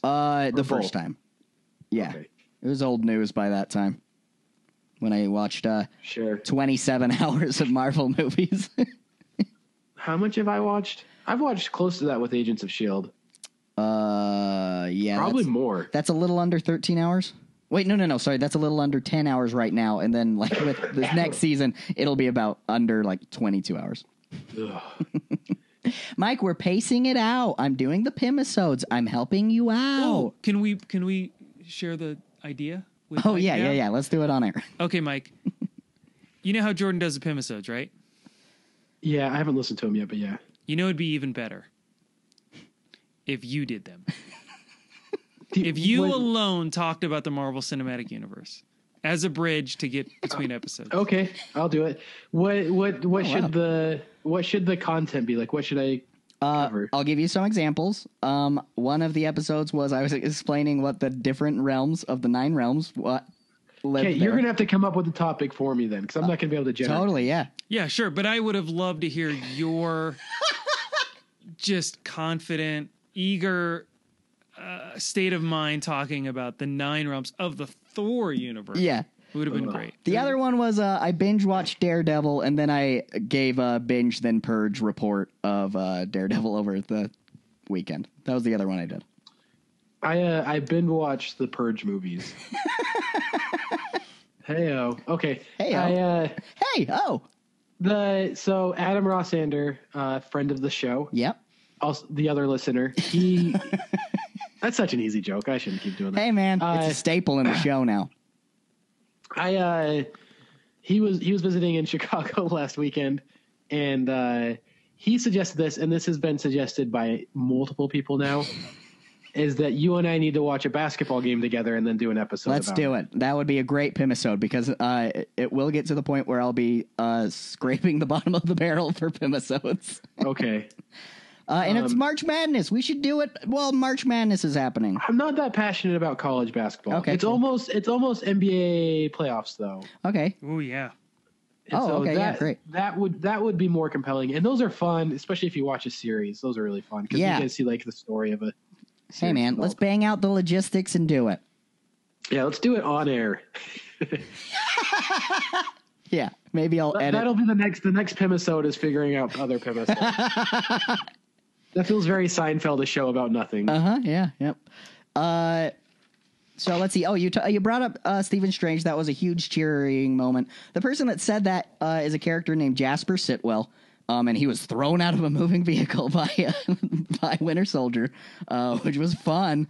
Oh yeah, his end came unceremonious. No like kidding. he was like even in Remind me, the I don't remember. Jasper. Sorry, you know the character Sitwell. He's the one that confessed all the algorithm stuff. They dropped him off the building, and Falcon picked him up. Oh yeah. He's in other stuff too. He was in an episode of Agents of S.H.I.E.L.D. That's what Tony said. I don't remember him. Yeah, it was the person that Gemma Simmons said, I like men who are almost my height but heavier than me. Oh, yeah, he was at the... That's right. Man, that is a harsh burn. It was funny. That was one of the best moments of the first half of that season. Yeah, it was a funny moment. And it was okay. I think Chris Rock had a joke like that. He was talking about some comedian. I think it was like Louis or maybe even Seinfeld or something like that. He's like, you could be old or fat. You can't be both. That's so funny. Except for Louis Anderson on Baskets. Have you guys been watching Baskets? I watched the first episode. It's great. Oh, so fun. And Louis Anderson as Zach's mom. Yeah. That's his role. Yeah. So good. Everybody that's really listening, watch Baskets instead of Marvel. No. Watch Marvel and then reward yourself with Baskets. Eat your Marvel vegetables. But yeah, it's Jasper Sitwell. It was a fun reveal because it incorporates in the TV series as well. Sitwell comes back and they like say that he needs to get to the Lemurian Star. And so that's where we see him at the beginning of Winter Soldier. So that's fun. It was very fun. Yeah, what a hoot. Whew. You guys want to play a game? Yeah. Oh, yeah. Let's play Comics and Comics, Books, Movies. Cue theme song. Get the name of the comedian. Can you guess which comic book film they're in? Now it's time to play Comics and Comics. Now it's time to play Comics and Comics. All right, in Comics and Comics, Books, Movies, I give the two participants the name of a comedian, and they try and come up with the comic book related film that they appeared in. Let's see. Joe won last time, so Mike, I'm going to let you choose if you want to go first or last. I'll go first, I guess. You'll go first? Okay. I only won the last time I was... No, I didn't even win the last time I was on. Yeah, with Aiden. Yeah. And Aiden didn't even really win the tiebreaker. I got the last fact wrong. Did we know that at the time? No, I admitted it at the end of the episode. Oh, I don't remember. Yeah. Okay. But but the last episode that it was you and Mike, you won. Okay, so Mike, you want to go first? Is that what you said? Yeah, do we take turns going first, or do I go first on everyone? I'll go first. Okay, cool. So the comedian is Judy Greer, Mike. She played Kitty in Arrested Development. Oh, okay. Jurassic World isn't a superhero movie, right? No, it isn't. But she was the mom in Jurassic World to the kid that was in Iron Man 3. Yeah, I love Judy Greer. Yeah, she's. You guys watch Married? It's really good. No, I try and stay away from shows that aren't for me. Oh man, that was sad. Joe, Married. Joe is a fan of neat stuff, and he avoids shows that aren't for him. Yeah, so Married, Parenthood, and Blackish. How? So you you watch every episode of Man Seeking Woman. Well, yeah, I watch some, but I watch them mostly because Calvin mostly it wasn't a literal forcing, but it's whatever is right below literally forcing. Yeah. It's great. Man Seeking Woman? Another show people should watch instead of Marvel. Well, no, watch Marvel and then reward yourself with... There's so much better content out there, guys. I appreciate the hyperbole. I would never say this in front of Jordan, but Mike, I'm right guys, here. watch something else, please. Mike. We're in the golden age of television. Okay, We've Mike. been in it for 10 years, maybe Turning even off your longer. mic. I'm turning off your mic. We are in the golden age of television. There's Agent And- Carter. and- There's Agents of Shield. Agents of Shield. Dear God. Marvel's Most Wanted is coming out. Daredevil and Jessica Jones on Netflix. Oh, what a time to be alive. Oh. What's the opposite? Like, what's the silver lining, but the opposite? So, like, when you're in the golden age and like the shitty. We're gonna run out of oil eventually, Okay. and then shit's gonna happen. Yeah. and we won't care about television. And Judy also, Greer. Judy Greer. Oh yeah, we're still in the segment. Judy Greer is your comic, Mike. Is it MCU? It is. Have we covered it? I will not tell you that. Judy Greer. That means we probably have. I'm glad we're finally seeing the end. At least we can glimpse the end of Easy Clues. Hey Joe, fuck you, man. just go fuck yourself. You're one of my. I consider you a good friend. I really like. Go fuck yourself. You're like, Jordan is like the rich dad who's only giving his spoiled son $900 a week in allowance instead of And the I've- $1,000 a week. I've seen in how it's allowance. ruined him. Yeah. We're cutting you down to 900. Oh, by the way, since I'm remembering it, I couldn't think of who your Bernie Sanders impression reminded me of, but it was Admiral Akbar. Yeah. I don't remember who Admiral Akbar is. He's the calamari from Star Wars that says, "It's a trap." It's a trap. Yeah. Oh, okay. The 1%, they're really is a trap to the middle class. That was my Admiral act. Your Admiral Akbar sounds like a good Sanders, Yeah, actually. Feel the Akburn. Nice. So Judy Greer. Judy Greer. Fuck.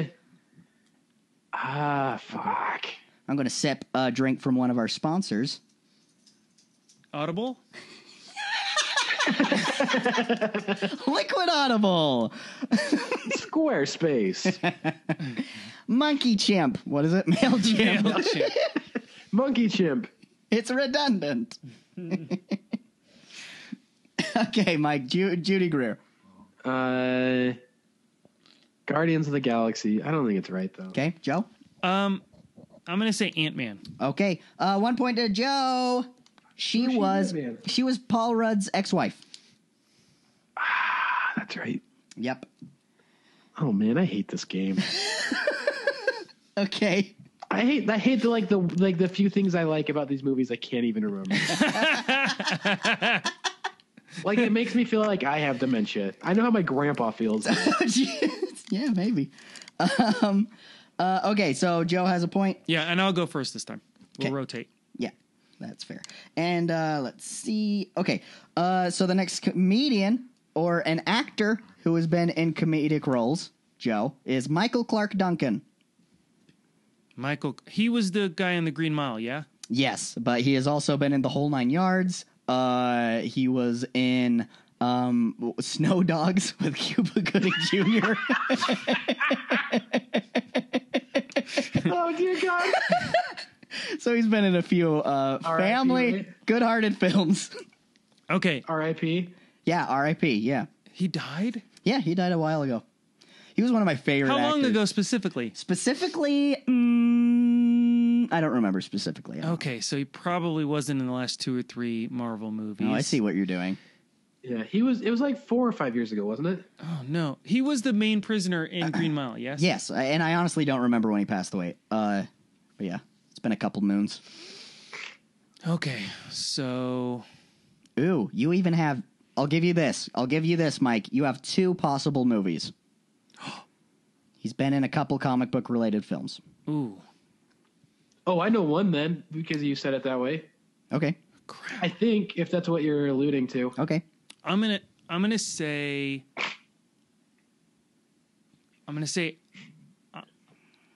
Spawn.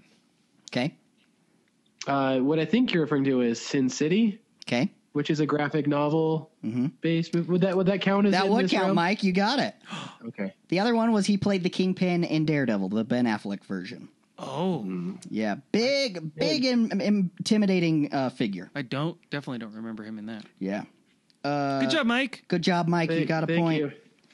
Yeah, you got the one I really like Sin City. Sin City's a lot of fun. I didn't see the later one. I did, and maybe I just wasn't in the mood for it, so I'll reserve judgment. Totally. That's how I felt about Deadpool. I wasn't really in the mood for Deadpool. And so, like, I know it was good. Like, it was full of jokes. Really good. Yeah.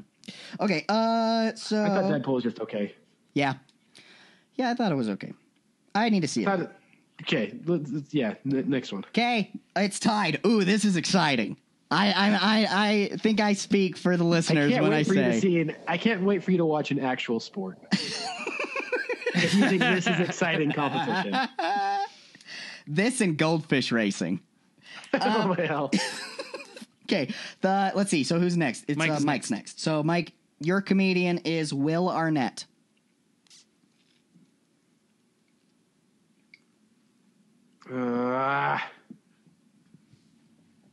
Marvel or no?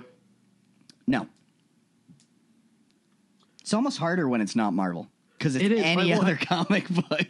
Well, and like I don't know the other ones. Totally, yeah. And like there are even like some questionable ones, like shit is Spawn Marvel? Yeah. Will Arnett from Arrested Development. He's Batman in the Lego Movie. Yeah, voice of Batman. Lego Movie. He plays Batman. That I will not accept that answer. That is not a comic book film. I'll take a stab. Ow. Okay, I'll keep it in the right column with Winter Soldier jokes. Pretending to be stabbed on an audio podcast. Let's do Ninja Turtles count? I cannot say because Joe needs to guess. Sure, because it would have to be relatively recent because he wasn't big until Arrested Development. I'll just say Ninja Turtles, the Michael Bay one. Okay, Joe? I didn't see it. I'm also going to say that. I was going to say that because I was trying to think of a movie where he was like trying to flirt with the main character, and April O'Neil wasn't really having it. Yeah. And I know Ninja Turtles started as comics, and they were fierce. Oh, they were fierce as comics, man. And they were not making jokes. And they were making holes in your face. You're both right. It's a tie. Whoa! Tied last time, too. We're going to do we have a tiebreaker or no?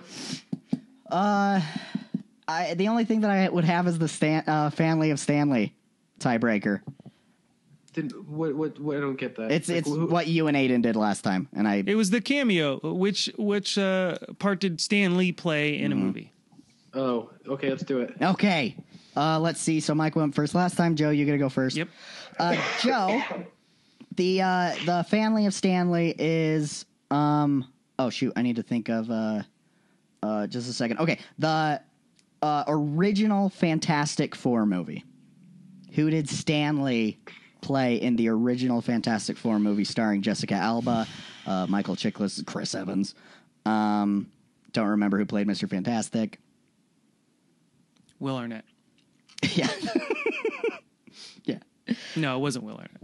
Who did Stan Lee play? I don't know at all. So I'm going to take a guess. Okay.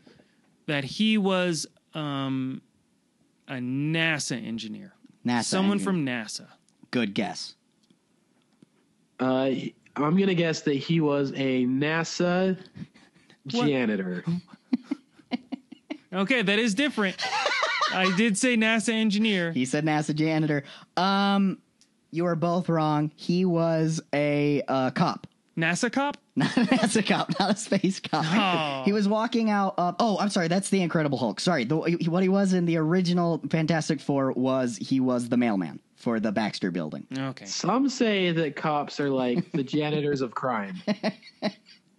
Well, he wasn't a cop, so oh yeah, that makes sense. They clean up crime. Okay. I had to think of your riff. Thanks for giving it more attention. This is taking so long. Okay, let me think of the other one. Mike, you gotta go first. Okay. Deadpool. He was one of the guys at the bar. Another one of like the hitmen guys. Cool. Okay. That's my guess. I believe he was a patron at the strip club. No. He was the DJ at the strip club. Joe wins! Oh, go fuck yourself. This has been Go Fuck Yourself in Comics and Comics Books Movies. To be fair, I wasn't sure what he looked like until I saw him in the movie today. That is fair. We all have different limitations. I'm short. 5'4". Oh, we're going to close the show. Close the segment. That is how you play comics and comics. That is how you play comics and comics. Hey, Joe pointed out that Chris Evans or Steve Rogers before he was super was 5'4", and that is our height. Yeah, so he was 5'4", which is our height. I think I may be 5'6", but like, okay, like it's like honor among thieves. Like, no, I'm still short guy, yeah. right? But he was 94 pounds. That means Jordan and I both have roughly 50 pounds on the man, and that makes me feel better. And I have roughly like 145 pounds. A little less. Guys, don't do that math. I've lost a little weight since moving to the city. Yeah? Sad weight? Yeah. sad weight. Because I gained thanks for sad bringing weight. it down. No, I gained sad weight. I think, no, like I've been like just deliberately trying to be healthier. Oh, good Oh, for good. you. I was sad. And I was walk very a lot. sad. Like just like city lifestyle, you end up walking a lot. Oh, hell yeah, bro. Yeah. Hell yeah. Okay, so we're pretty far into this, and we haven't even mentioned Bucky yet. Yeah. How cool I don't was think Bucky? the actor is very good who plays Bucky. You don't by the think way. Sebastian Stan's good? Nah. Yeah? He didn't need seems to like- do a whole lot of acting. Yeah. He seems empty to me. Did you like him in the first Avenger? Take him or leave him. The character's okay. He's whatever. I was watching the flashback with Jordan today, and I feel like they cast him knowing that they were going to make him evil. Because he doesn't look wholesome and good the way Steve Rogers does. And maybe just blonde hair versus black hair, but he had darker features, and he just, I don't know, he looks properly evil or properly treacherous in this movie. He's got, the dark hair in his face and, a little bit of the 5 o'clock shadow. He looks a little menacing in this That one. hair is not very practical for what he's doing. No. But Like, the it last should- time he had a it should haircut. be in a bun when he's fighting. Yeah. A man bun. Yeah, that is Honestly, not. it should be. It's Yeah. not. It's against most Army regulations. You can't have hair that long. You also can't have metal arms. Well, then no, that's untrue. You can have metal arms. Yeah, I like Bucky Barnes. I like his character, and I think it'll shine even more because I can also see that it seems a little empty. But I think we'll be able to see more of him and like see some more acting chops in Civil War. Sketch idea is Bucky Barnes trying to get through airport security. They did that in X-Men. Did they? Yeah, Wolverine. Yeah, Wolverine has metal bones. And he couldn't. Oh, I'm a hack.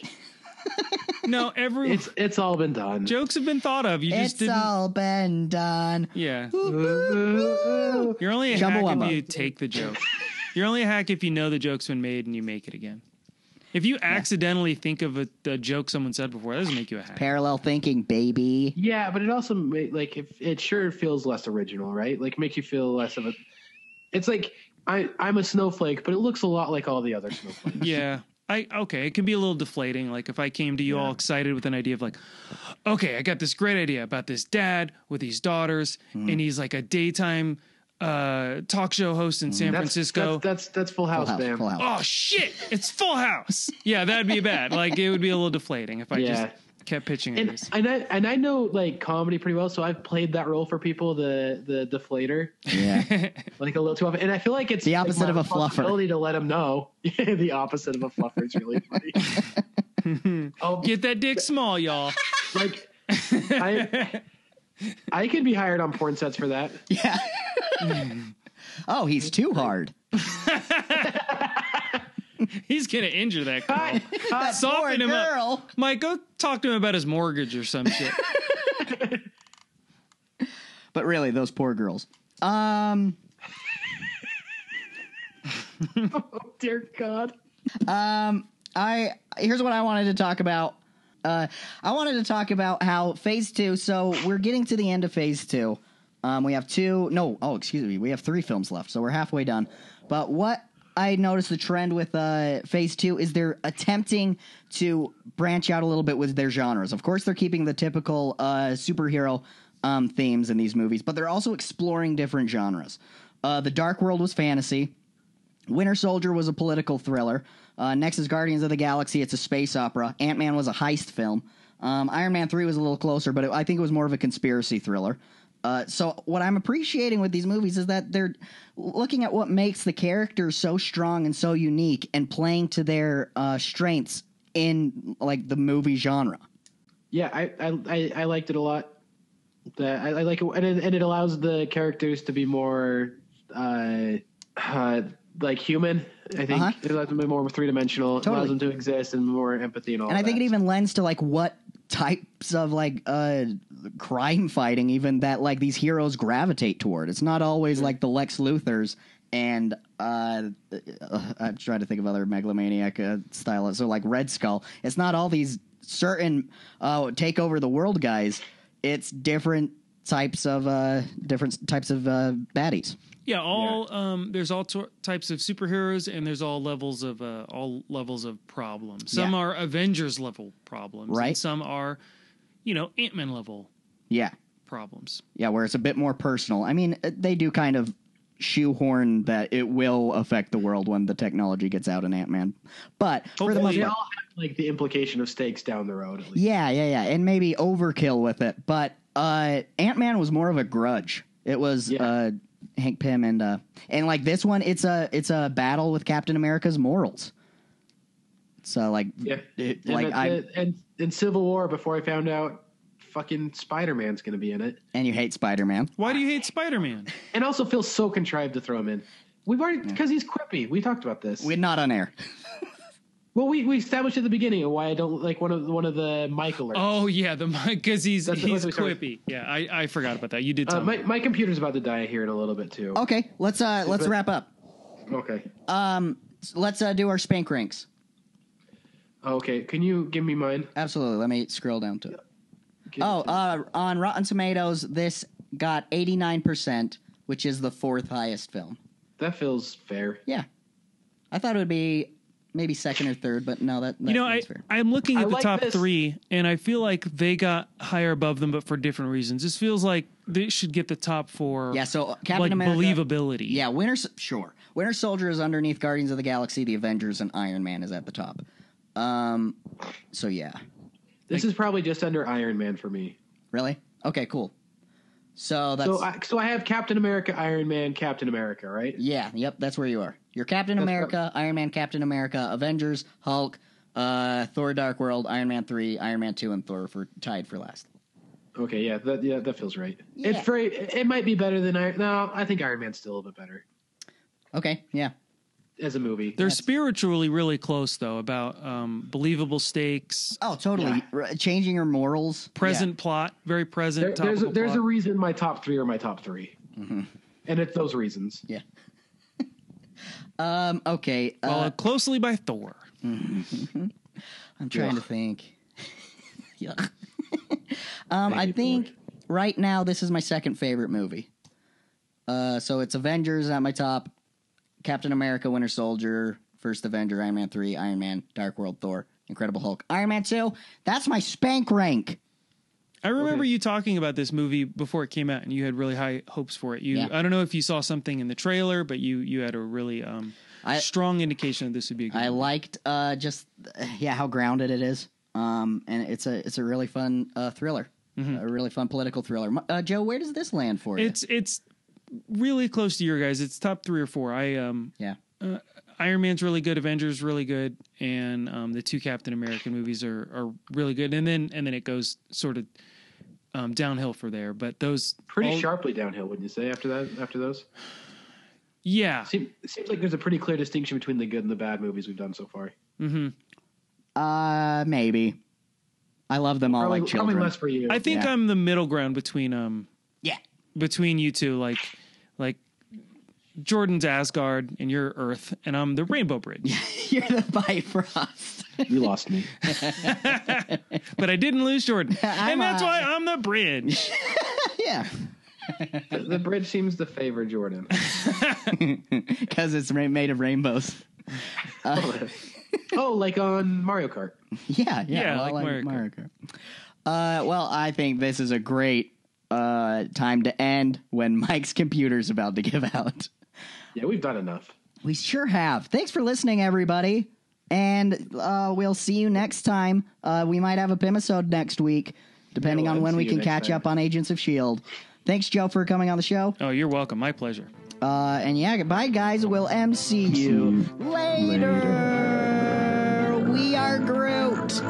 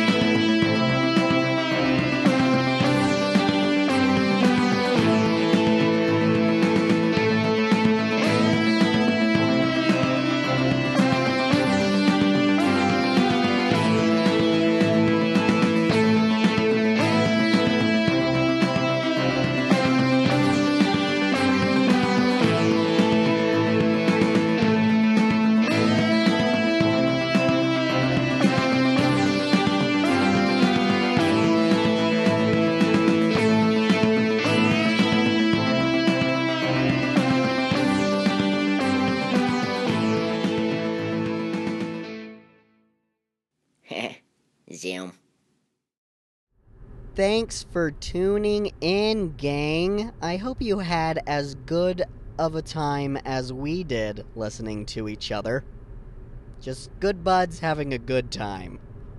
If you want to contact us, you can email us at mouthfulofmarvels@gmail.com. If you want to follow us on Twitter and keep in touch that way, you can follow us at Mouthful of Marvel. That's Mouthful of Marvel. Mouthful o' Marvel. As if it were an Irish person. Mouthful of Marvel. Also, we want to give a special thanks to at Curtis Ned Hansen for the overall production of the show. Thank you to at Aiden Steenblick for the theme music, and thank you to at Chelsea_MB for the artwork. If you want to find out more about Chelsea's artwork, you can go to behance.net/Chelsea Mackey. That's Chelsea, CHELSEA Mackey, MAKI. I have to say that because there's lots of ways to spell both. Let me think. If you want to follow Mike on Twitter and myself on Twitter, you can follow Mike at Mikey Grover and myself at Jordan Todd Brown. And I want to thank Kylie Thurman for being the driver for tonight. You can follow her at AngryFeminist69. All right, God bless. God bless. This dress, it's one fine dress, and I will tell you why I put it on.